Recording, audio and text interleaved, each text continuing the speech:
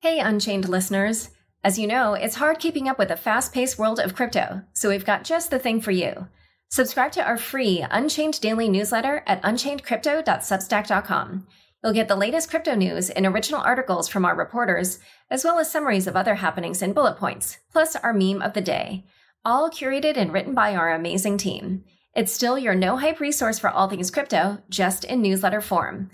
Sign up at unchainedcrypto.substack.com. Again, the URL is unchainedcrypto.substack.com.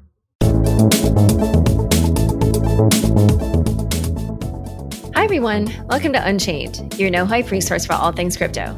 I'm your host, Laura Shin, author of The Cryptopians. I started covering crypto 7 years ago, and as a senior editor at Forbes, was the first mainstream media reporter to cover cryptocurrency full-time. This is the May 24th, 2022 episode of Unchained. Welcome to a new world of crypto-friendly banking with Cross River Bank. Request your fiat on-off-ramp solution now at crossriver.com/crypto. Buy, earn, and spend crypto on the Crypto.com app. New users can enjoy 0 credit card fees on crypto purchases in the first 30 days. Download the Crypto.com app and get $25 with the code LAURA. Link in the description. This episode of Unchained is brought to you by Beefy Finance, the multi-chain yield optimizer. Beefy is the easiest way to earn more from your crypto. Deposit funds into Beefy's secure vaults to auto-compound yields across 12 blockchains. Got crypto? Choose Beefy. Today's topic is the crypto bear market. Here to discuss are Chris Burniske, partner at Placeholder Ventures, and Jordan Fish, aka Kobe, co-founder of Lido, co-founder of Up Only TV, and author of the Kobe newsletter. Welcome, Chris and Kobe, aka Jordan. Excited to have you both here. All right, so let's just start by assessing whether we are officially in a bull market or what's going on. As we record, this is a week before this goes out. The price of Bitcoin is at about $30,000. It's down from its high last fall of $67,000. The price of Ether is at $2,000, which is down from its high last fall of $4,800. What do you think this kind of current state of the market signifies? I think we've just reached the point where there is wide consensus on bear market because it normally takes a while, right, for people to have the firm consensus together. When we're actually in a bear market, probably a little while ago, you had really bad price action where you had a lot of, I think 7 to 9 weeks after the top, you could sort of begin to have a lot of conviction that things were looking worse. The price action really changed. But I think over the last month, it's sort of become unanimous. Even people that would have been annoyed about talking about the bear market before are now sort of accepted it. And it sort of flipped the other way, where if you have any sort of bullish or contrarian thoughts on price action, they get annoyed with you now. For having a bullish idea. So, I think it's pretty messy. Don't look good. Though generally better to be a buyer now than 6 months ago. Yeah, I definitely agree with Kobe that sentiment has totally turned and we're majority bearish, which again, when you zoom out over a long time is generally when you want to be buying. Counterintuitive. And then, if you look at the charts and you mentioned the prices, Laura, just looking at the majors of BTC and ETH, they currently sit about 60% down from all-time high. Prior bears, BTC was pretty standard, drawing down 85%. At least that was the case in 18 and 19 and 14 and 15. And just for context, you have to fall another 50% from 60% down to get to 80% down. ETH in the last bear, which was really the only major bear it's gone through, so this was 2018-19, ETH fell 95%. So once you're at 80% down, you actually have to fall 50% again to get 90% down. And once you're at 90% down, you have to fall 50% again to get 95% down. And so I think this is where the nuances of what is a bear market emerge. I toggle between log and linear scales. If I look on linear scales, the parabolas have clearly been broken. The bull market of last year is broken. I just mentioned the majors. A lot of long tail is down 80% plus, seeing some things down 95%. So now it's really just a question of how bad a bear market is this going to get? But for me, it's very clear we're already in the bear market. Yeah, it's so fascinating what you just said about Bitcoin, especially about how if it were to go down 80% total, it'd have to be 50% from now, which would mean $15,000, which then would be below the high from the 2017, 2018 cycle. But one thing I just have to ask about is because, of course, as we're recording, we're still in this like fallout phase of the Terra Luna debacle. And at this moment in time, it's sort of unclear whether Terra is going to find a new path forward after tens of billions of dollars in value was wiped out. So, how much of kind of this current moment do you think is just the ripple effects of the Terra Luna fiasco? Or how much do you think, regardless of that was going to be baked in? I don't want to sound cocky or conceited, but I expected UST to blow up. I just didn't expect it to blow up so quickly, is the truth. It was like one of the things I was looking at as like a major liquidation event.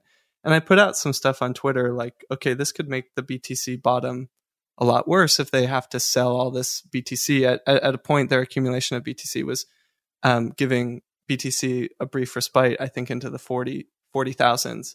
But so what surprised me is how quickly it happened and how vicious the unwind was last week. Like, Monday, Tuesday, Wednesday, in communication with the different OTC desks, there really weren't that many buyers, very skewed sellers, major panic. And, people are talking about like BTCs now, like the 7th straight week down, and this has never happened. So like, certainly that was a precipitating event that made things very bad very quickly.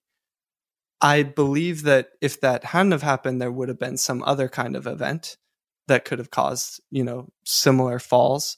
But, our bottoms like that tend to be liquidation induced or leverage unwinds of some kind that then like trigger all these auto sells, trigger all this panic, and then everyone just goes into sell. So we've had one of those. I don't think it's our last of this bear. I think we need at least one more. And I'll pause there. Yeah, I think that's right.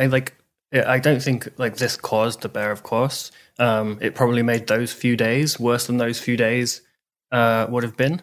I was impressed at how they sold a lot of Bitcoin, and I'm sure there was a lot of other large sellers too that either knew about this event, had inside information on it or something.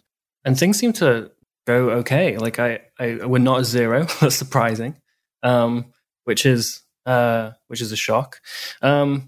So yeah, but I mean, this price action was going to happen anyway. Roughly, like global financial markets are in a bit of a collapse. Netflix is down 90% or something.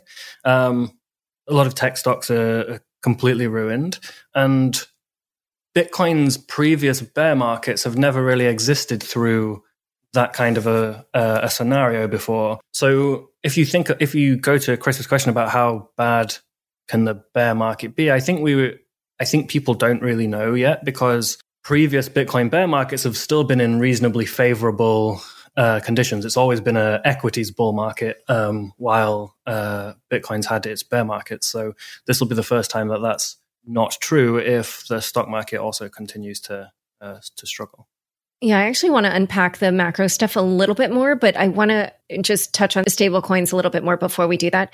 So a couple of things. So Chris, you said that you expected UST to blow. Do you feel that an under-collateralized algo stablecoin will never work, or do you feel that it's just that Terra's design was not? I have a hard time saying anything will never work, because you're basically betting against human ingenuity. And so there's lots of experiments out there to date. Most of them have lost their peg, right? So it's a known hard problem that a lot of people are trying to solve. The tricky thing is, there's a few things here. One, trying to operate an algorithmic stablecoin is basically like trying to be a central bank before 1971, where you have limited reserves to defend your peg. And those reserves are they tend to be even more transparent, so people know when you're tapped out. Central banks learned the lesson in 71, and they switched to a new regime of infinite balance sheets to be able to defend their currencies. And that in some ways has given birth to Bitcoin. And there's a lot of downsides to that switch in 1971, but it has also prevented some collapses that we might have had otherwise, or very prolonged depressions. Like, for example, I don't anticipate we get a 1929 style Great Depression, because the form of monetary and fiscal policy is now very different and evolved. So that's one thing. And then, specific to Terra, I remember Alex Evans, myself, and Joel Monegro met with the Terra team, and Luna was sub $1. And I want to say it was at DevCon in Osaka. And I just had this one question. I didn't understand the system in full, but my one question was, does Luna either have to stay stable or go up for this system to work? And the answer was yes. And for me, when I was like, when you're requiring a very volatile asset to either stay stable or go up permanently in the crypto market, that is eventually going to get severely tested. And so it's not like I had all these models and proofs of okay, UST is probably going to fail. It was more like UST had gotten severely tested before. Some basics of the design were suspect, and there were, other very smart people that were doing deep research to prove how this wasn't gonna hold. I think that maybe an algo stable could work. I don't want to be the person that says no, it'll never work, and then 5 years from now there's a perfect algo stable and everyone's dunking on me. I'm very skeptical as to how. I think the main difference is it needs extremely large demand for some reason. They're basically confidence dollars, right? It's confidence that the system can hold up, and you're happy to sit in those dollars as long as you believe. And if everyone believes, then there isn't enough people that want to exit, so the system has equilibrium of people wanting to enter and wanting to exit at the same time. But if an algo stable has that equilibrium broken and more people than the system can handle want to leave the system, then the peg breaks. And then in Luna's case, it's programmed to go to zero, because you can ARB Luna in order to try and pump UST back to 1. If the exit is sufficiently large, then obviously that program to zero thing actually happens. But if there is sufficient demand, maybe based on real world demand, you can use this currency everywhere, perhaps that equilibrium is so large on both sides that it's hard to break, or it's hard for it to become one-sided or something. So I don't know. If this USA launches a CBDC and it's an algo stable, I think the thing has probably got a better chance, because the confidence, they've already got confidence dollars, right? It's already just backed by nothing. So it being backed by nothing but an algorithm also makes sense to me. That's the exact right answer. It'll be the US government that launches, the effective algo stable. Yeah, exactly. So yeah, I don't expect to see one anytime soon. In some ways, it's surprising that UST managed to get so big, and there were a lot of extremely smart people that were, it wasn't a BitConnect type situation where lots of people were saying this is going to end badly. It was sort of unanimous that it would end badly, and a few people were suckered in. Instead, lots of people at top crypto funds are now net worth negative from those events. Even if they weren't in Luna, they were using Anchor in some way and had things liquidated. So yeah, I don't expect it to work soon. Probably the US government that makes it work, if anyone. They can prop it back up again. Yeah, Matt Levine had a great column in Bloomberg where he kind of broke down the elements of an algo stablecoin. And he said the key ingredient is that you have to have faith in the system. And then said that's why, when people lose faith, it just crashes. And then, of course, I saw people tweeting US dollar basically is that system. And then I was like, oh, right. I was like, this is why the US dollar is similar to an algo stablecoin. And I don't want to say it's never going to work, because all the people who said a plane will never exist, you'll never create a thing that flies, they were all right up until that moment when suddenly they were wrong. And yeah, but lucky for them, they didn't have Twitter, so there was no record of it. They didn't get dunked on. We'd get dunked on. We've got to stay open-minded. Yeah, well, that's precisely why as a reporter, I never, also I try not to have opinions because I don't want to miss a story. So yeah, I keep my mind open to the fact that yes, an algo stablecoin could could work at some point. But generally, like, do you feel that now this incident has caused any worries about a general stablecoin contagion? Or do you think that in general, this is like kind of pulling out other ways the system might be over leveraged and that we might see contagion elsewhere in crypto over the next few weeks? I think if we do see contagion, that it's a good thing. I think a lot of people, you know, when the USD thing started happening, a lot of people were saying it's an attack, and then they were citing, oh, it's Citadel or BlackRock or whatever. And I think there was even a statement from one of them or both of them saying, like, we don't trade stable coins. Exactly. But even if this was an attack, and even if it was Citadel or whoever, you know, you're putting the thumbtack of evil onto, the fact that an attack is possible means like the attack is going to happen one day no matter what. You can't say, oh, there was an attack on a stable coin, that's why it's down. It means the system was unsound and the system was able to be attacked. And if a system is able to be attacked, then like all the critics are right, basically. So I think these bear markets and like this, any contagion from UST, testing where there's liquidity, problems, testing where there's leverage problems, I don't know if you saw, but there were a couple of things where a DeFi product on like BSC was using UST, but they'd hard coded it to 1. So that got rugged. And then there was some contagion from those things that were like imagining that their stable coins were also pegged to 1 as well. And there was just like a mini sort of domino effect of places that assumed UST would always be $1 that also collapsed.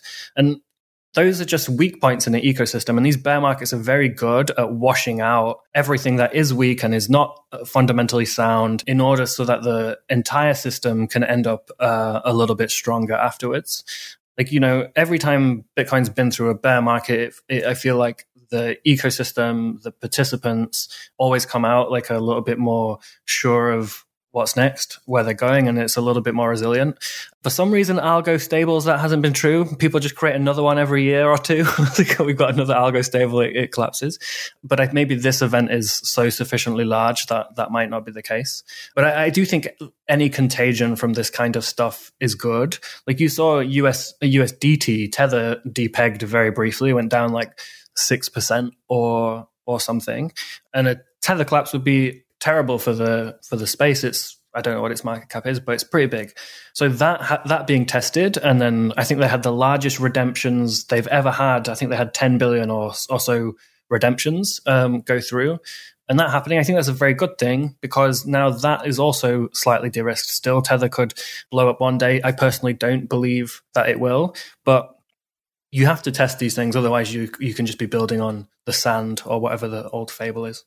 Yeah, and I totally agree that these tests are key, and the analogy that's elegant is it's just a fire burning through the forest, and it clears out all the scruff, and then the really solid trunks and trees and whatever they stand the test of time. They actually grow stronger, and then you clear space for new saplings to sprout. USDT is a tree trunk, right? Kobe just talked about, like if it was 10 billion of redemptions, or even just in the billions, that is a lot of liquidity that is flowing to and from the system that they're able to meet. DAI and MakerDAO is also, I think, a tree trunk of the forest, and it has proven resilient. Like DAI occasionally faces liquidity issues, but the peg is strong. Right. And it has been severely stress tested at this point. Maker gets some heat for being conservative, but I think now the conservative approach is proving prudent, right? Because you just want to survive. And if you continue to survive, continue to be integrated, if that trust grows, then you become, more and more systemic to the system. And there are other good teams that are working on improving the liquidity of stables, while also prioritizing stability. And I got some heat for mentioning Gyroscope in the same context as Maker. And I understand like Maker has been around for a long time and is the king or queen of stables. But and explain what Gyroscope is. Is a project worth checking out. Yeah, it's built on Balancer. And it's basically nested pools of stables. And so they use a primary automated market maker for creation against that pool and redemption. Really, it's the team behind it has done, I would say, as much diligence as I've ever seen a team do on making sure that the mechanisms are hardened for mainnet. And they've had a testnet for a year, and you can, of course, go and check it out if you're listening. But I think the experimentation with stablecoins is not going to end, right? That's going to continue. It's a huge market. And I think specifically as it pertains to algorithmic stablecoins, we're going to see what the action is against Do Kwon and Luna. And if it is super severe, people might experiment with algorithmic stablecoins less. Most people do not want to go to jail for running experiments. So that's another shoe to drop, where we just don't know exactly, what the charges are that are going to be brought against Luna. Yeah, I do think that will be one bit of contagion. Though I think I don't know about the US, but I think the UK have now said they want to regulate stablecoins. I imagine the anti-crypto parts of the US extremely happy that this collapse happened, and it was so large and so retail heavy, and on a product that advertised itself more as a savings account than anything else with Anchor. So I think you might get the Stable Act back or whatever it was called in the US, and I think that contagion is now inevitable because it was such a large event. The regulators will feel like they have to do something. Yeah, it was interesting because I had the author of that, Rowan Gray, on my show, and I actually thought he made good points just on an intellectual level. And yeah, people were really not happy with that episode because, my audience is definitely a crypto crowd. But, I actually thought he had important arguments to make. Okay, so we touched on this briefly before, but obviously now we're in a really different macro environment than crypto has existed in for pretty much all of its history. Crypto has pretty much only existed in this sort of zero interest rate environment. And so now that era is ending, how do you think that will affect things going forward? Or how do you think it already is affecting things? Rates have fluctuated a bit through Bitcoin's existence. We are getting, I believe, towards the higher end of the range, at least when you look at 10 years or 10-year T-bills. If you look at, for example, 10-year treasuries over, 30, 40 years, so going back to the late 1970s, they are very clearly on a downtrend, right? And we've had a major move in rates, but they can't go up all that much because it'll start to put stress on how the US government funds itself, right? And this is actually the game of chicken that the Fed is engaged in, where they have to scare markets enough, bring down asset prices, cause people to stop spending some, because there is a wealth effect when people made a lot of money off of assets where they just keep spending. So, I forget who it was at the Fed, but someone a few weeks or maybe even now a month ago said, we need to bring down asset prices. Not so candidly, but that was the communication. And so the Fed wants to scare the market, right? And bring down asset prices, bring down spending, and really bring down inflation.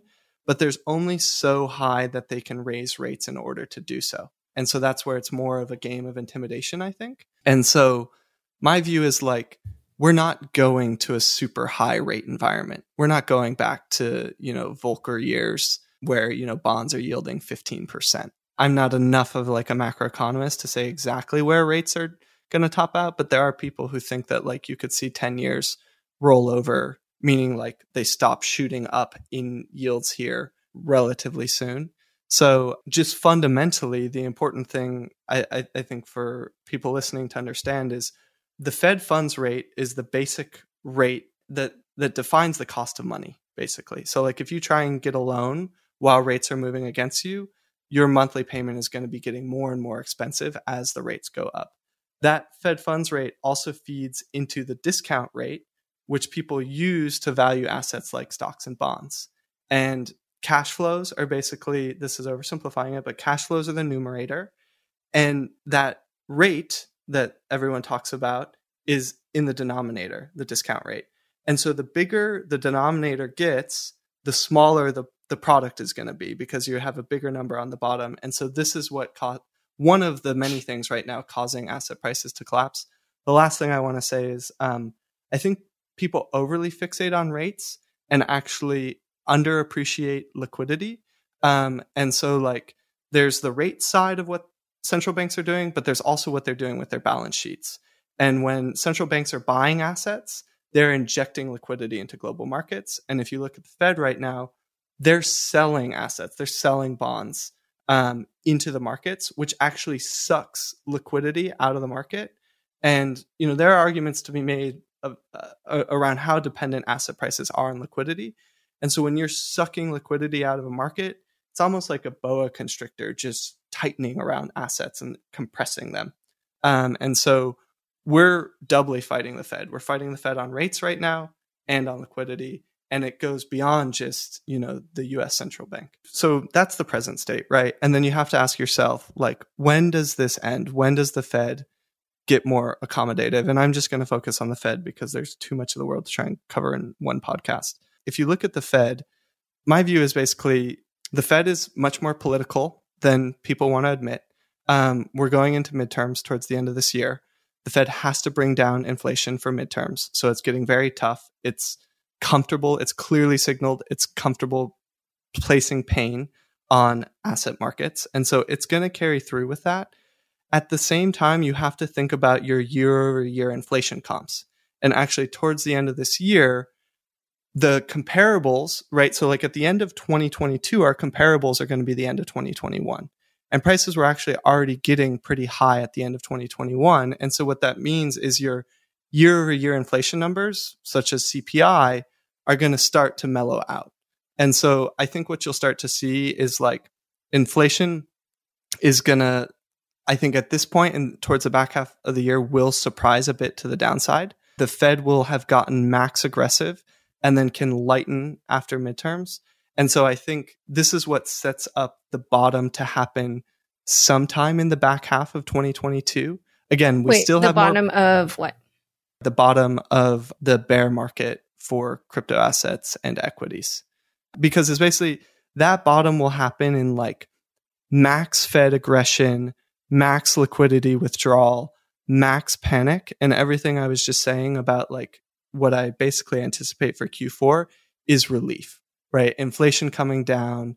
The Fed doesn't have to be as aggressive because we're through midterms and also inflation starting to come down. Hopefully by that point, we have the ETH merge kicking in and there start to be like new green shoot narratives that are moving into place for crypto. And you also have a lot of builders building cool stuff in crypto right now. It doesn't happen in a quarter or even half a year, but you can start to see some of that within a year or two. And so that's where I'm pretty optimistic for 2023. It's going to be volatile because crypto is always volatile. And we could talk about how volatile 2019 was. And there are ways I could be wrong here, but my working framework right now is that we see like max panic sometime in the back half of 2022. Okay. Yeah. Kobe, what were you going to say? Yeah, I'm not going to pretend to understand how the economy works, or I barely even understand how the coins work, if I'm being honest. But Kobe's calling out that I'm just pretending. I mean, I genuinely don't know. And sometimes I think about like properly learning, and then I realize like play video games or something. But like I've had these two competing ideas in my head where when I got into crypto, it was like almost 10 years ago now, I really felt, maybe naively, maybe emotionally, who knows, but I really felt that this had to be the way the world would go for things to get fairer, for it to be more transparent, for it, people to have a lifeboat that is often accessible to very wealthy people, but not so much to people from lower or middle class. I had this thing that lasted maybe 5-7 years, I don't know. And I really, really, really believed this had to be the way that the financial system would work in the future. And then, as crypto happened, things get more and more stupid and you start to doubt, wait, like, are we just building Ponzi schemes? Is this like the best performing asset of the last year was a picture of a monkey. So what are we doing? But like that is like one of the ideas like that, or the original feeling is still there. And I still see a lot of what I thought the original mission of crypto was in things that are getting built. Like, I know that a lot of DeFi 1 tokens are completely wrecked, like Maker and Aave and stuff, but their products are extremely cool, building these, open, permissionless, like internet banks type products. And I still see that as being fundamentally important to the world.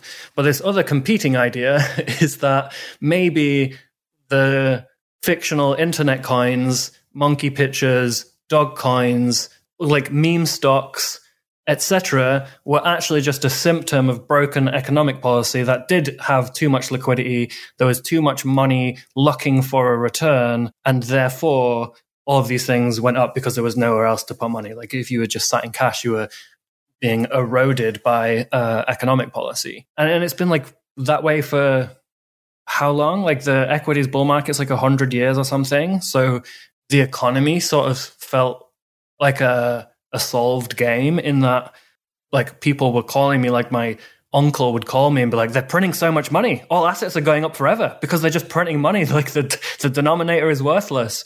And normally when those theories reach like critical mass, the alpha is sort of erased from them. But people have been saying this about the housing market forever, so maybe it's wrong. But I have these two competing ideas in my head, and I don't know where I sit anymore, to be honest. I don't think it matters. I'll just wait for additional information because I don't really understand how macroeconomic stuff works. And if I tried, I'd get it wrong. I'll sit in my little corner, looking like playing with the coins, wait for things to get better. So I want to riff off of that some more because there's some really interesting points raised in there. Because I think potentially the most painful scenario, at least for me as a high growth investor, is just a period of like meandering, low growth, mid inflation.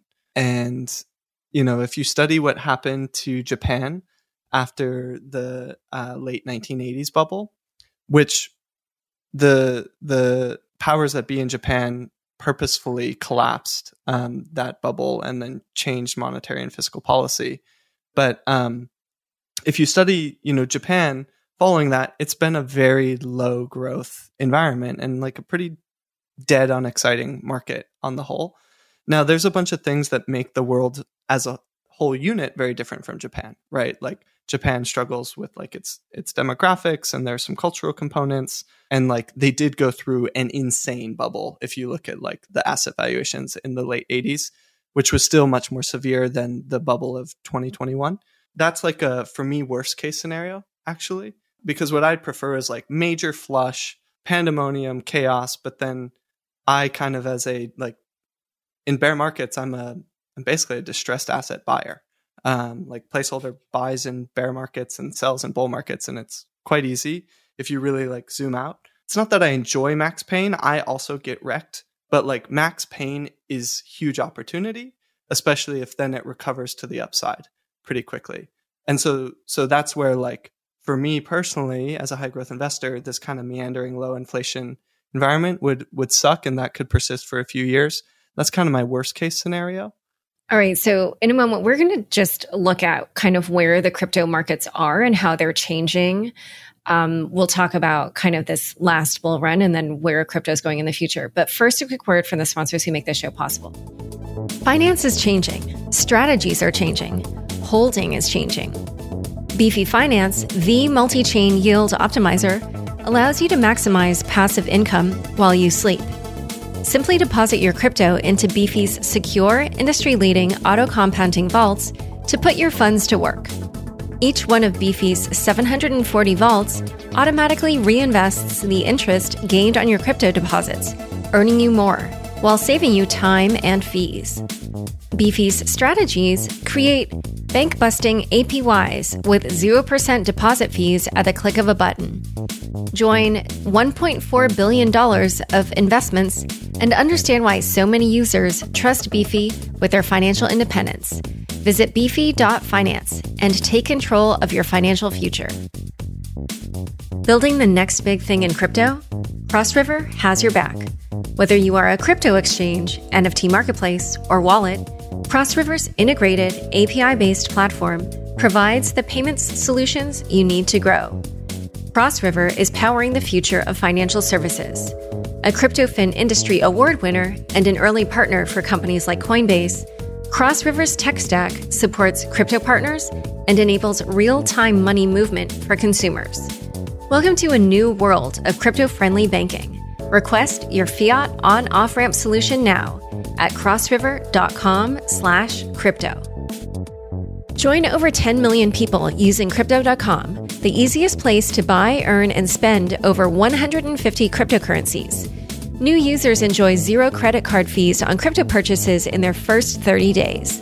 With Crypto.com Earn, you can get industry-leading interest rates of up to 8.5% on over 40 coins, including Bitcoin, and earn up to 14% on stablecoins. With the Crypto.com Visa card, you can spend your crypto anywhere. Enjoy up to 8% cash back instantly, plus 100% rebates for your Netflix, Spotify, and Amazon Prime subscriptions, and zero annual fees. Download the Crypto.com app and get $25 with the code LAURA. Link in the description. Back to my conversation with Chris and Kobe.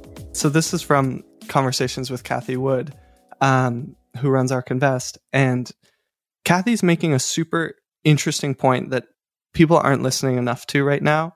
And I know, some people are mad, but I think Cathie's a phenomenal investor.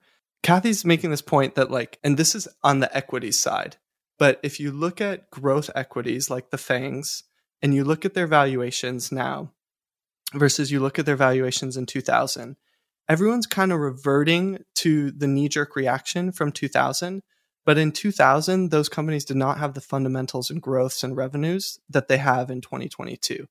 And so they're actually phenomenally cheap. This is on growth equities like FANGs. They're phenomenally cheap right now for what their future growth is. And to say that they're not going to recover, you're making a bet that the digital is not going to continue to take over in our lives. And then crypto's the highest beta or the most volatile version of that bet. Right. And so this is where, even though I mentioned that scenario that would be painful for me personally of just low growth and mid inflation, my gut tells me we go back into a high growth environment. These things are a lot of these growth equities are much more sound than people think. People are going into value stocks right now that are kind of a trap because they're getting disintermediated by the growth names. And so people are investing according to old ways to get through bear markets, but I think it's going to wreck some people further when we emerge from this. And the last thing I want to say is capitalism is designed to grow capital. And that's why the market is up only in a way, tipping my hat to Kobe and whatever. I think I have conflicts with the idea of up only. It makes me laugh and cry at the same time because on a long enough time scale, it's true, but it's super volatile in the up only kind of capitalism is designed to grow capital idea. Yeah. So let's look a little bit at the cycles within crypto, because I would say, and you guys can disagree with me, this last crypto bull run was a little bit different from previous bull runs where previously, I think a lot of people sort of got used to this idea that somewhere in the ballpark of 18 months after the previous Bitcoin halving, we would see a bubble, at least in the Bitcoin price, that kind of sort of panned out, but not really in the same way. And I wondered, why you thought that was. I think the major assets were just much, much, much bigger this time. Bitcoin was market cap at the top was huge. Ethereum also was much bigger. And I guess as the assets grow, the volatility might just continue to decrease. So you maybe can't send Bitcoin 20x in a year anymore because of the capital required to do so would just be so large. But I also think a lot of people had lived through those cycles and sort of had this attitude of, well, actually, if I'm going to spend my time shilling something to as a career, if I'm going to shill crypto and Bitcoin and Ethereum as my career and to all my friends and I'm going to talk about crypto all the time, I may as well pick the one where I have decent upside. And I think a lot of people did that. So you saw big exchanges aligning themselves with a particular coin where they could have higher upside than just generally crypto. You had a lot of ex-Bitcoin people who would only talk about Bitcoin for the last sort of 7 years or so, start their own blockchain. They sort of came back like tuned in to see what everyone was doing again after the bear market. And I was like, okay, these people have all just started their own coins. Okay, cool. I think that some people even sort of like actively acknowledged and said that, which was just like, if I'm going to spend all my time like talking about a thing, I may as well own a significant part of it. And I think that really changed the incentive structure quite a lot, where prior bull markets, everyone was sort of focusing on what Bitcoin would do, and everything else tangential to Bitcoin was acknowledged as like euphoria and froth and inviable and probably a little bit silly. So, Litecoin was always the next most viable project that existed. And then Ethereum came along, and Ethereum cycle was a bit weird because people didn't really know how to value it, because it made maybe a little bit more sense than a lot of the other like Bitcoin clone type altcoins. So you had a weird swing in 2017 where people would trade Ethereum and they would trade Bitcoin, and they would like the ETH BTC chart is very, very volatile. It's just a lot of up and down. And this time around, people really, really, really focused on these like sort of micro ecosystems. So you had people who, instead of onboarding through Bitcoin or onboarding through Ethereum and then playing alternative assets and rotating back to the major coins, these niche assets had enough liquidity, they had enough volume that you could treat them as your sort of major home ecosystem. So these alternative layer ones had really full previous Bitcoin-esque cycles, whereas Bitcoin and Ethereum had much more muted cycles. At the same time, there was a lot of VC stuff. So alternative crypto assets were dissimilar to the ICO era all of a sudden, where the ICO era was a very retail-oriented investing environment where everyone got in on the same terms. Like ICOs had tons and tons and tons of problems, and most of their products didn't materialize, and the majority of them were scams, and et cetera, et cetera. But as a funding model, it was much fairer to what happens to today for a non-professional investor, because you were able to buy on the same terms as everybody else as a retail participant, and you were able to get a lot of the tokens flow onto the market at the same time. Whereas now the model sort of reverted to this insider type structure where a team will sell coins to professional investors, which are locked up for a long time, and then do another round and blah, blah, blah. And all of a sudden, 30% of the coin is owned by investors that are locked for 4 years. And all of retail has to FOMO into this like 1% float. And then they have to deal with like gradual unlocks. So that made the investing and trading environment there it was novel. It was for the first time that this had really happened in crypto. It was more hostile to retail. So I think those people focused on things that were a little more simple, and it led to this like sort of fractured and different bull market, which will hugely impact the bear market, but I'll talk about that in a little bit. Well, one question for you. So I saw you wrote about what you call meta runs or meta games in crypto, and you were saying that the meta game for the 2021 cycle was Ethereum killers. So are you referring to all that when you're talking about the VCs pouring in money and all that? Yeah, so the Ethereum killers was like it was the same sort of trade as Ethereum was in 2017, where Ethereum sort of was like a little planet. And the planet was growing because more people were coming to live on the planet, and they were building stuff on the planet, right? So like the planet's economy got better, and the planet's base currency was worth more because more people were using it for stuff. Really what was happening was people were raising money in Ethereum. So people had to buy Ethereum to buy these speculative investments through ICOs in 2017. Whereas this time around, Ethereum was very expensive for people. So it like cost a lot if you wanted to go live on this planet. So people picked other planets like Avalanche or Solana or Luna or Phantom or Nia or who knows? There's one called Harmony. I don't think it ever worked.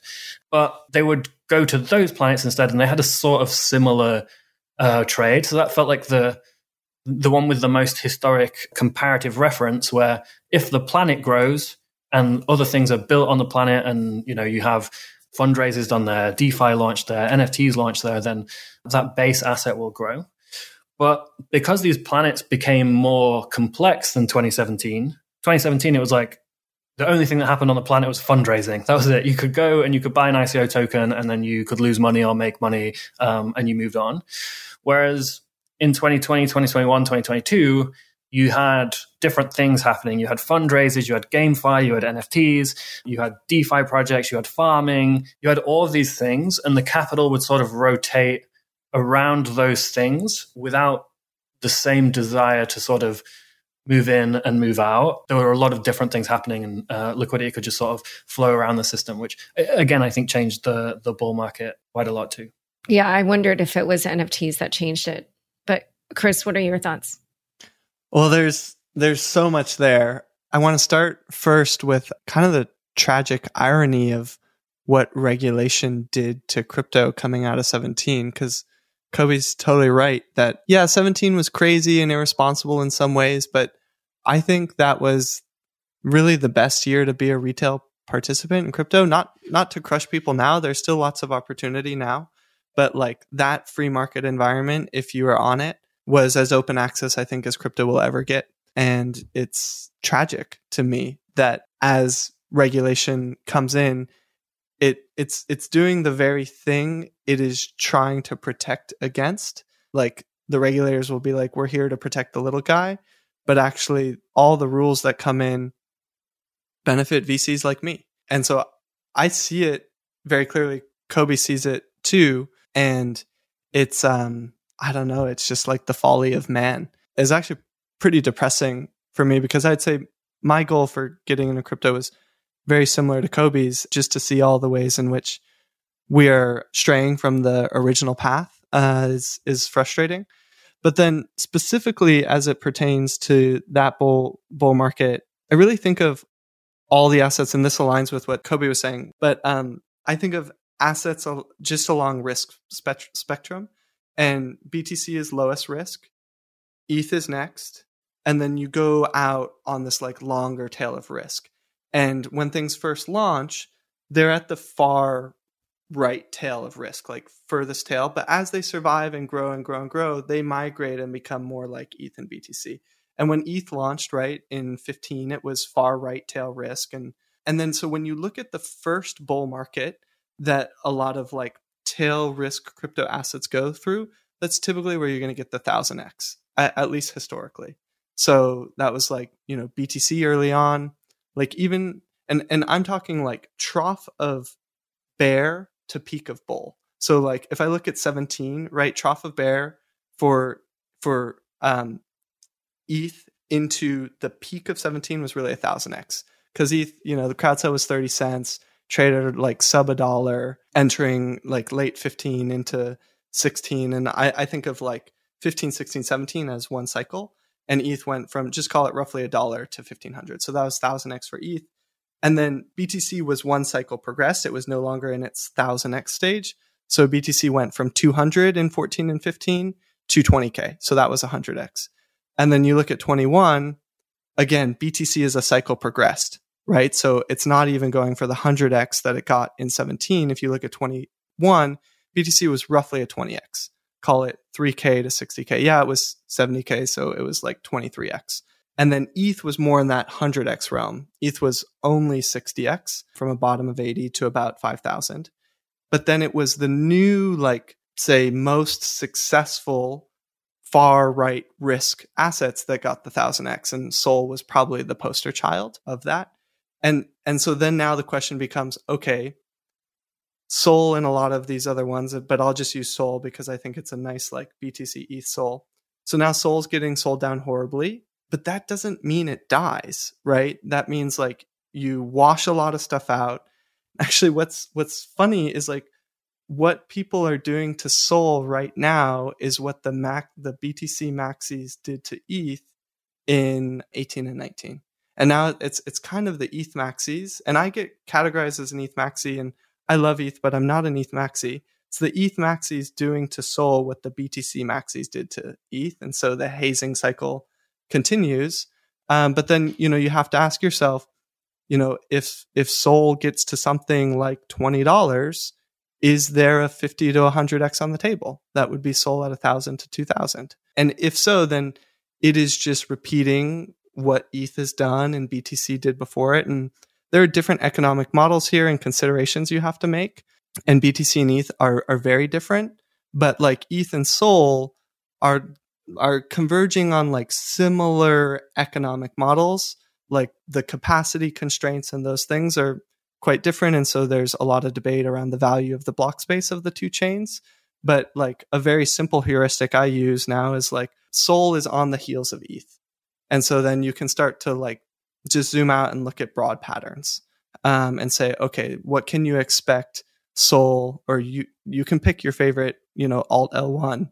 What can you expect SOL to do in the next expansionary phase based on what we have seen ETH do in prior cycles?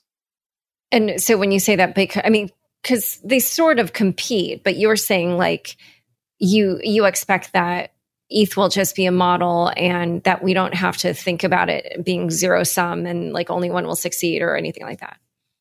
Yeah, I think of it a bit like what you've seen play out in public cloud, where there's like a handful of major players. There's like Microsoft public cloud, Google public cloud, Amazon public cloud, some more like specialty, say application specific public cloud providers. But I think you'll get a handful of really big winning smart contract protocols. BTC is independent and kind of its own thing as digital gold, and like in some ways much more integrated into the traditional financial system as a new macro asset.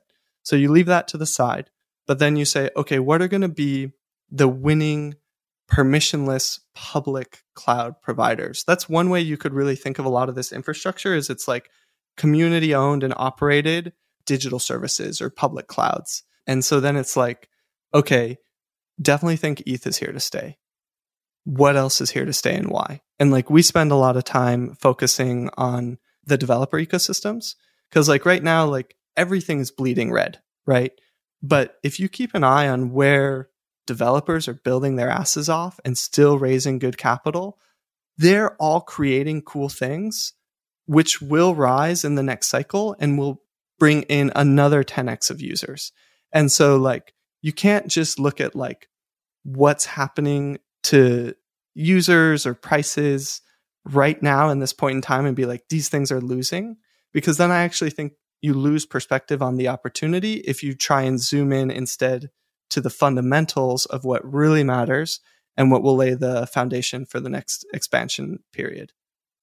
And just out of curiosity, did Placeholder invest in SOL or no? No, we've never been involved in their private rounds. So okay. People don't really know this, but Placeholder's got two hats. We're a venture arm where we're very hands-on with our teams, and we're specifically focused on things that are going to better distribute data, wealth, and power. And really, each of the partners, myself, Joel, and Brad, we look at when you take on an entrepreneur, you want to really be committed to that person. And it can be a 3, 5, 10-year relationship. And so you really want to make sure you're ideologically aligned and you want to work on that problem and solution. We also have a public markets practice. I can't talk too much about the funds because we are an RIA, but what I can say is we are looking at things outside of ETH, and we will disclose it on our website at a certain point. Because even though ETH is here to stay, it will not be the only one. There's already like incredible escape velocity amongst some high quality layer 1 smart contract protocols. It's interesting. I don't think I knew that it's more like the block tower model, I guess. I would say Block Tower sits on the like if you were to look at the two of us, it's like Block Tower is weighted more towards the public markets and we're weighted more towards VC, but we do have this dual practice. We, a number of deals are a lot more by VC, but actually in capital, we're pretty even weighted because we can build very large positions in things that we have high conviction in the public markets, that is. So, Kobe, I wanted to ask you, because you also wrote this post, and obviously you're a co-founder of Lido, but you wrote recently that you feel like we're seeing the end of staking. So can you elaborate on that? Yeah, I don't work on Lido anymore, by the way, so if you're a regulator, please don't sue me for anything. But I'm not going to say anything like about Lido that I don't know anything what's going on with Lido these days. I just follow it as a normal person. But I wrote a post because I think it was about ApeCoin. If you like are living a happy life with lots of hobbies and you don't follow the depths of crypto, you might not know what ApeCoin is. So the popular monkey picture NFT, flagship NFT of this cycle, they perpetuated an ecosystem wealth effect by dropping additional NFTs to their community or doing additional sales. And if you owned one of their NFTs, you could participate for sure. You didn't have to like participate in the gas wars or whatever. And they did this a few times. They did the dogs and then the like mutant deformed version of the flagship ape. And then they created a coin, which is, I guess the intention is to be the currency of their metaverse or something. ApeCoin was owned, like 20% by the Yuga Labs founders, 35% by the ApeCoin DAO, a little bit by investors. Some of it went to charity. Who knows? But like it was mostly insider owned, and then some was airdropped to people that owned the Bored Ape NFTs. And then, the airdrop goes, it's worth $10-20 billion. I don't remember how much this coin is worth in total. And then one of the people on the ApeCoin board, God, this is what I mean. Crypto's so stupid now. These are the things I've got to like literally know about. The ApeCoin board, like the metaverse currency. Come on. But anyway, one of the investors on the ApeCoin board did this proposal, which was like, oh, we should have staking for ApeCoin. Like people want to stake their ApeCoin, so we should do staking. And the staking proposal was just like, we'll pay you if you stake your coins. Like it doesn't practically do anything. There is no like work done. It is like sort of co-opted the name staking. So it looks like what a proof of stake blockchain does in order to secure the chain, where you're paid coins for posting collateral and promising to do good work. But the ApeCoin version of staking was just nothing. Like, we'll pay you if you don't sell your coins is basically the version of staking they were going for. I think it's just problematic for a few reasons. Like, first of all, it is just paying people for not selling. And you get paid in the currency that you're also not selling. So it's just diluting the overall supply. If everyone was staking, you own the same amount of, you own the same percentage of the network, but more coins, but the coins are probably worth less. And then you've incurred tax obligations for nothing. I don't know. It seems silly. But I also think it's bad that the term staking has just been changed to mean something different. Like, originally it did actually mean something important to make a system viable, and staking, which is being paid for not selling your coins, doesn't really do anything within a system. I mean, it maybe influences the price in a positive way. And I think repurposing these like cryptocurrency terms that did mean something into something that only impacts the price is sort of a symptom of like how new entrants see the space, or how big like non-believing actors see how they can extract like money from the space, right? And I think regulators are just going to come have a field day with that. If like you ask a regular person what is staking and they don't know if there's any risk, they don't know if you can lose coins by staking, they don't know what it does. It could be risk-free, it might not be risk-free. Like that sort of confusion, I think regulators like don't want that confusion within like retail participants. They want things to be clear for everyone to understand. So I just think a lot of these things are quite bad. And when they're propagated by like the big funds or the big builders, which the ApeCoin board is just like huge investors and funds and builders in the space, you have to question whether there's like adversarial incentives here. Like, what is the purpose for this proposal, really, if the people who are proposing it have their coins locked and the proposal's only impact will encourage some people not to sell? Is it supposed to prop up the price until their coins unlock? Because there's no other viable, real reason for it. It's not doing anything. But yeah, like I think proof of stake, proof of work, big debate, each have their own place in the world. this new form of staking, which is just like, I don't know, it feels more like fraud because it doesn't do anything. It encourages people not to sell. I think that is one of my least favorite things that we've come up with as a community in the last couple of years. All right. So, Chris, I happen to notice a tweet that you made on November 8th last year in which you said, "Easy to become entitled in this environment. For those who haven't seen a bear, things are not always so free-flowing. Being grateful for things you're getting now creates the goodwill to carry you through a bear." Okay, so you tweeted this on what, looking back, I can see was Bitcoin's all-time high and Ethereum's was like the day before. And I know that you talk a lot about how you value these assets. You use terms like simple moving average or exponential moving average. How do you kind of make this analysis, and how do you think you were able to call that top? So I wouldn't say that on that day I was like, this is the top. I'm going to tweet this thing to mark the top, right? We're all human and we look through, at best, very hazy crystal balls. The way I work in judging bottoms and tops is really sentiment driven.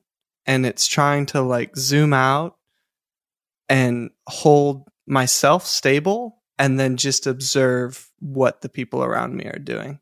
You start to get very similar markers of tops and bottoms that you see both digitally and physically.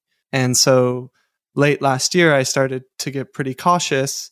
I had joked much earlier in the year that the algorithm said December 2021 would be the top.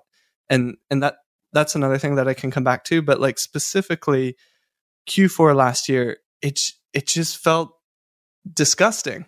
If I'm honest, it was like everything was hyped. Everything was promotional. Everyone was foaming at the mouth. It was, not even thinly veiled anymore that it was all about the money. And that just doesn't sustain, right? It's like this hot ball of money that's growing, folding over on itself, but has no substance. And so you could just feel that we were near the end. Another big marker for me is like when I start hearing crypto conversations all over the place in real life, okay, like, this is not normal. Like I even remember in 2017, like I'd go to different bodegas in New York City. I'd be standing in line waiting for my morning bagel and like the guys behind me are talking about ETH. And I'm just like, okay, like again, we got to be near the top here. And similarly, we'll be near the bottom when like no one wants to talk about crypto and crypto Twitter is pretty silent and people are pretty depressed and, whatever, those will be the markers. The other thing I just want to say briefly is like, the way I work with like looking at these markets and these patterns is to assume that humans aren't that different and that our patterns roughly repeat. And so I see a lot of people who want to like make the new call about how things are going to be different. And there's a whole book called This Time is Different, which is ironically about how this time is basically never different. And so, crypto has this 4-year cadence around BTC. And I think that will start to like soften as the halving events are less impactful when you actually look at the real economics of miners. But like thus far, that has been the cadence. And so that's why I was like, okay, algorithm says December 2021 top. Like December was the top of 13. December was the top of 17. Like pretty decent odds December could be the top of 2021, right? It's not rocket science. And then it's really like prove to me, and I'm always asking myself, why will this time be different? It's not that I'm not going through that exercise, but the starting point is to assume that the patterns are roughly the same because we as humans don't change that much. And so that's where I'm using the same heuristic to navigate the current bear market. So I wanted to ask both of you this question. Both of you have been through multiple bull and bear markets. What mistakes have you made in past cycles that you have learned from? And if you could impart those lessons to the listeners, I'm sure they'd be grateful. I don't know who has more mistakes. I've made every possible one. So for me, like I've done it 10 years. I made every possible mistake. I didn't really even ever do it professionally. So like the fact it was like a hobby for the majority of the first part made it me much more prone to mistakes, I guess. And I've seen crypto sort of like a survival game because like over the past decade, I've seen opportunities for hundreds of opportunities for regular people to turn small investments into life-altering fortunes. Like enormous amounts of money. But I've also seen hundreds of opportunities for regular people to turn their investments into nothing. And the amount of people that kept life-altering fortunes is significantly smaller than the amount of people that had them at any moment in time. And I think a lot of people will, resonate with that, given the state of the last few months or this year or something. If you see it as a game of survival, then you have to figure out, okay, what can kill you and what can be the things that knock you out of the game. And the idea is you don't get knocked out of the game because crypto has a lot of promises left to fulfill. And if it is going to take the role in society that some of us believe it will, then there's a lot of upside left. So just being exposed to that is the goal of the game. You just want to maintain an increasing amount if possible, but at least a stable amount of crypto exposure. So what can kill you? And then there's self-custodying of assets. You can leave stuff on exchanges and exchanges can run away. If you do self-custody asset, you can lose the key, you can lose the password for the key, and you have to end up brute forcing your key. I made a password dictionary to brute force old keys because I forgot what the specific password was once, or I typed it wrong when I signed up. I poorly risk managed investments when I got to the point where I was I'm over believing in something and not really understanding the landscape properly. But one thing that my main takeaway from all of this stuff, I stole from Ledger, my podcast co-host. He calls it the Horcrux method, which I think is a Harry Potter reference, where if you have to survive, then you just need to split your soul into however many places that the evil guy in Harry Potter did it. Because if you leave some stuff on an exchange and that exchange rugs, or that exchange dies and it was everything, then you're out of the game. You can't win if you're not betting, and if you lose all your money, you can't bet again.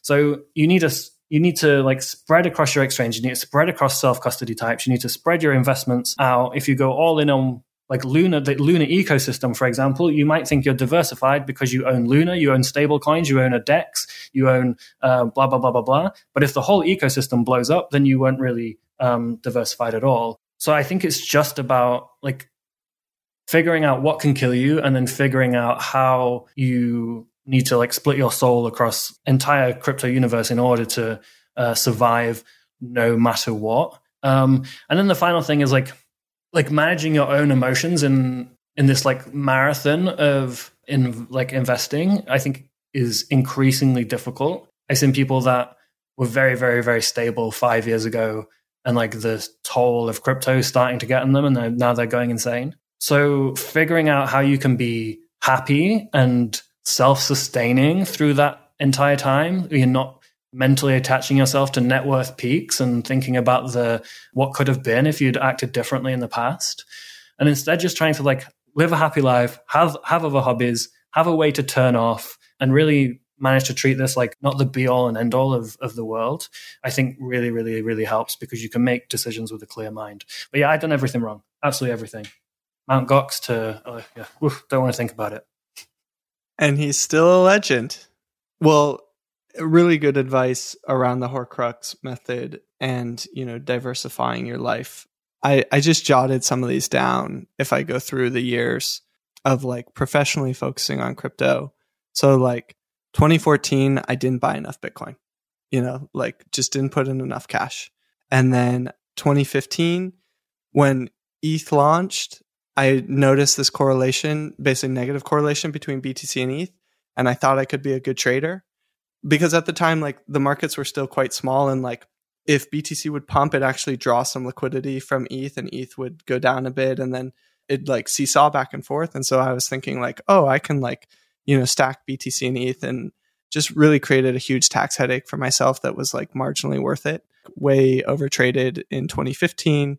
2016, it was kind of all for naught. You probably remember this, Laura, but I went through this catastrophic hack where I got SIM swapped, and then all my accounts got drained, and I tweeted on Twitter, I'm getting hacked. And it's actually Eamon Gunseer, now the founder of Avalanche, who saved me and helped me build out my perimeter. But I basically lost all my ETH, not all my BTC. It took me a long time to get back to that stack of ETH because ETH had been so cheap up until that point. And then that was, I think, December of 16 that happened to me. And then 17, ETH just started running, and I was still working at ARK, and ARK was still very much a startup, and it's not like I was making tons of cash. So that was super painful. By the end of 17, I had published crypto assets and started Placeholder, and I would say I was too cocky. That was like my big mistake of 17. And that like led to emotional downfall in 18. I wonder if Do Kwon is going to listen to this episode. But anyway. I plowed cash into stuff too early in 18, and I had some assets on an institutional scale where like I was like, and I tweeted this kind of warning some people earlier of like, you cannot prop up a market that is moving against you. It will crush you. And if you're arrogant enough to think that you can, like, you're going to learn this lesson. And I definitely learned it in 18, where I was basically just, you know, provided a massive amount of exit liquidity to a bunch of people and, you know, wore it on the chin for a few years. 2019 got horribly whiplashed after being exit liquidity for people in 18, because 19, I think BTC went from like 3K to 14K. It was like 3K January. I think we went back and retested that. But then like April, we started taking off. And I believe the range was like BTC 3K to 14K and ETH like, you know, 80 to like 3 or 4 or 500. And then like round tripped, right? And so like I thought I was having FOMO that like the bear was done. And, you know, as a at scale money allocator, I can't miss, right? I have to like be disciplined and preserve my capital, but I also can't miss. So I got caught up in some FOMO and whiplash in 19. And so that was 6 years of heavy mistakes that I think finally like 20, 21 and 22, I'm doing better. I'm sure I'm going to get humbled in some way, like crypto always humbles you. But yeah, I mean, like Kobe basically made every mistake in the book. You know who I want to get on the show to do the same exact rundown is Arthur Hayes. Yeah. I mean, yeah, and he was very early and at scale, you know, like, because early crypto was very different from now. Like, we don't go through as many exchange failures. We now go through smart contract failures and like just different kinds of risk these days. Yeah. All right. So we're going to try to end on a somewhat positive note. Why don't you guys talk about what it is that you think the next innovations will be that will come out of this kind of like build cycle and potentially be catalyst to the next bull market? Well, I don't know the answer, honestly. I have completely no idea. And sort of throughout history, I have never known until I've seen it. You know, that if I try and post-rationalize, I can go back in my head to like 2013 and be like, yeah, I totally saw the future of Aave and I saw, you know, Uniswap and all these things. But really, I didn't. I just... You know, I wanted there to be a financial system that worked in the same way Bitcoin worked. And I didn't really know what that looked like. And sure, maybe that looks like some parts of decentralized finance and, you know, some parts of decentralized finance are not practically decentralized. So I think we've got a long way to go. I've never really been able to predict what the emerging trends of crypto are going to be. When I see them, I think a lot of the secrets of crypto and like how you predict the future, I think they're like hidden in plain sight. And really it's just like using everything as people build it, use it, give it a go, see if it's useful to you, see if you can understand how the product works or why people would want it. And then if you think that that's good and it's useful to you, then you like buy a lot of it. So Bitcoin was like that. Ethereum at first I was excited for, and then it became like an illegal fundraising platform in 2017, and I was a little bit like, is this all we can do? And then by early DeFi, I got to use those products, and I was like, okay, wait, these things are actually kind of cool, and now I will buy a lot of these things. And if these things are being built on Ethereum, then Ethereum is also realizing a different vision to being like a felonious Kickstarter.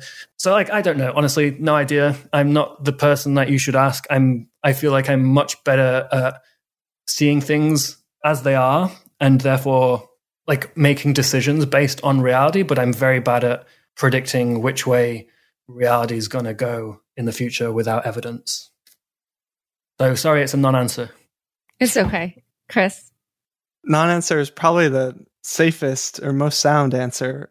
as I'm just looking at what teams are raising to build, overarchingly, I would say the caliber of entrepreneur is moving up another peg here. And I'm very excited. And that's not just VC talk, but like I'm quite excited for 2, 3, 4 years out what's going to emerge, because we really are getting some very quality Web2 talent mixing with crypto native talent.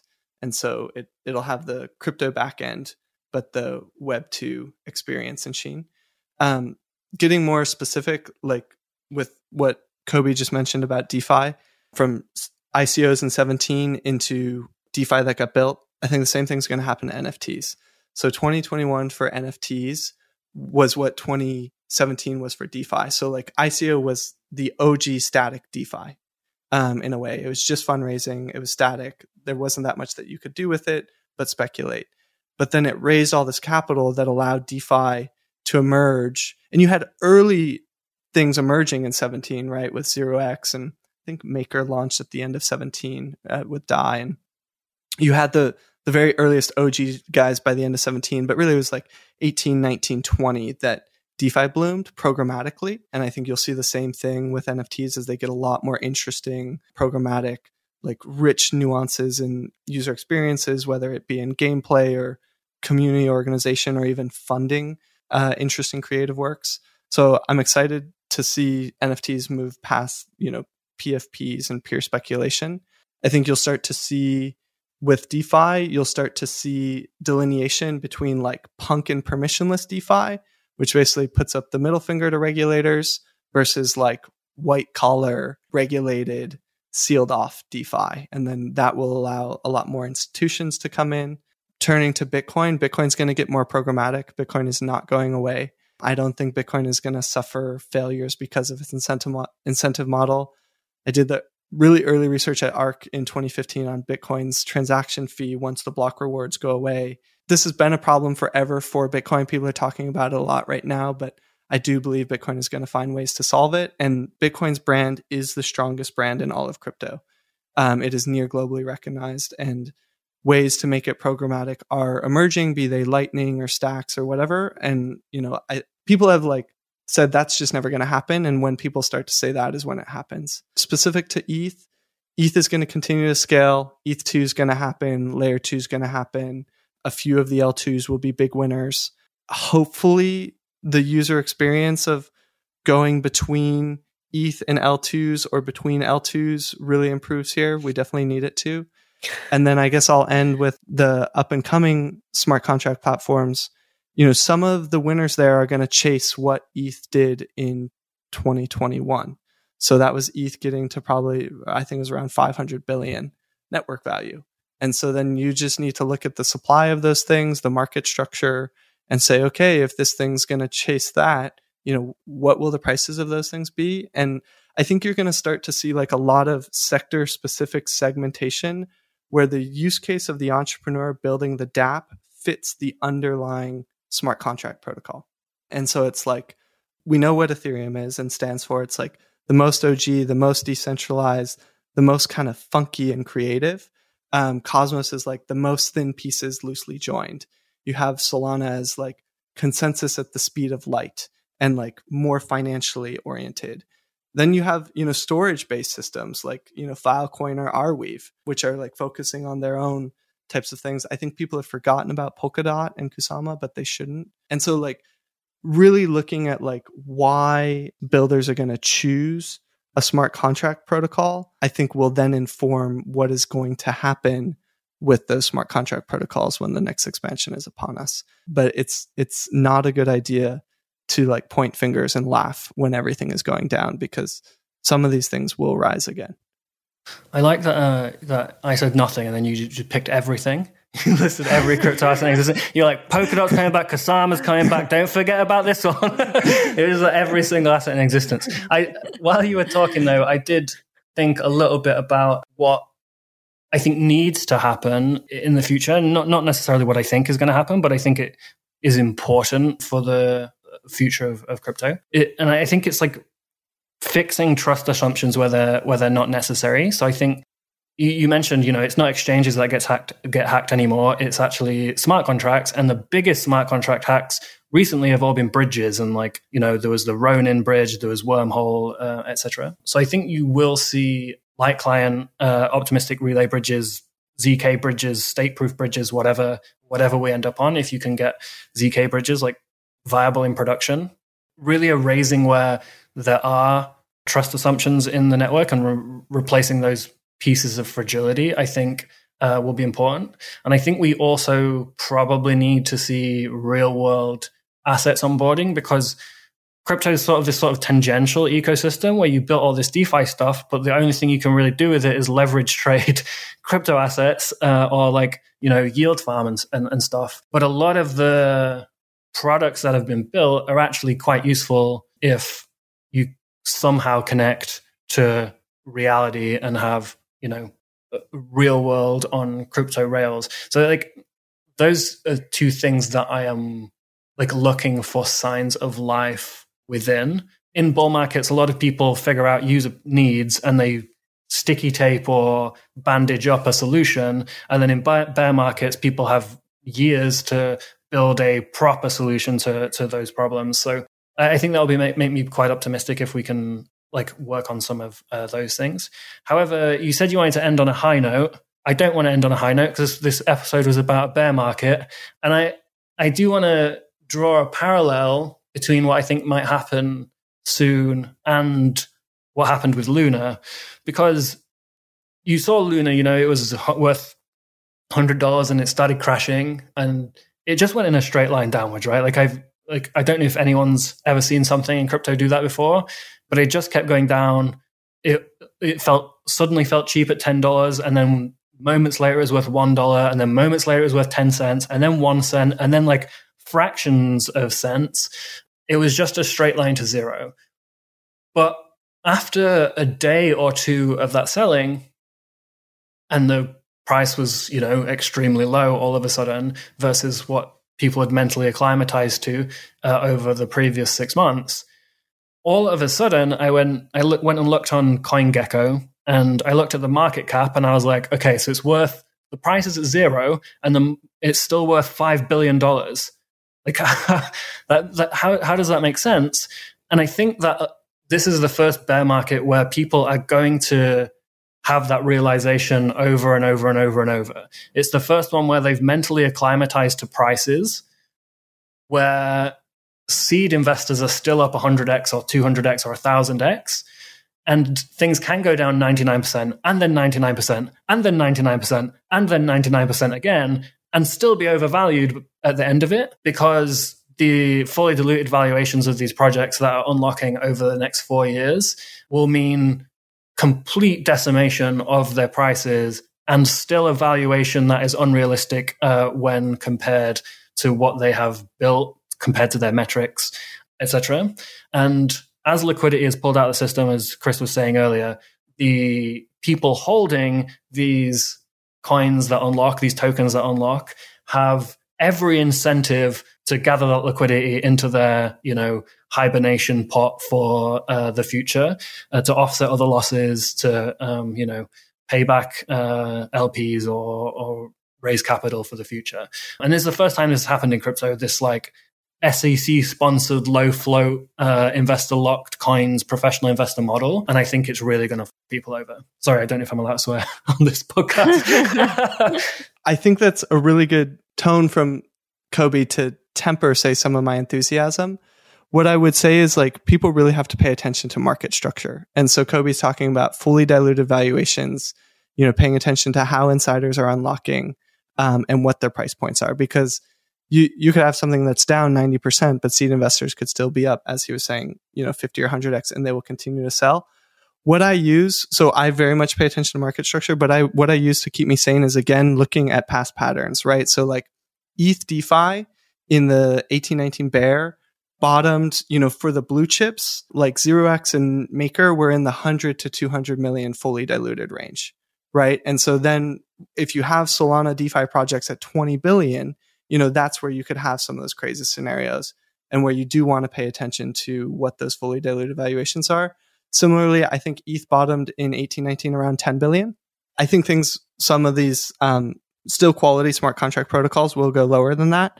But it's kind of like, okay, go back and look at where things bottomed in 1819 on a fully diluted basis, where support came in. Know that some of these bottoms will be even more horrible because of how much insiders have been allocated to. But like, people have to contextualize valuations, I think, to have any grip on where bottom will be here. And we will bottom around when BTC and ETH bottom. But if BTC and ETH keep testing that bottom, the long tail will just keep bleeding lower. Okay. You guys, this has been so fun. Where can people learn more about each of you and your work? Twitter.com/Kobe, but like, prepare to be offended. It's not nice there. You'd be pleased to know, Kobe, in a placeholder LP call, someone asked me who's the best person to follow on Twitter or most crypto native, and I said you. But I did say, like, you have to be prepared to be offended as well. You can also find me on Twitter. I'm Cbernisky, and Placeholder's website is placeholder.vc. Perfect. Thank you both so much. It has been such a pleasure having you both on Unchained. Thank you. Thanks, Laura. Thanks so much for joining us today. To learn more about Chris, Kobe, and the bear market, check out the show notes for this episode. Unchained is produced by me, Laura Shin, with help from Anthony Yoon, Daniel Nuss, Mark Murdoch, Shashank, and CLK Transcription. Thanks for listening.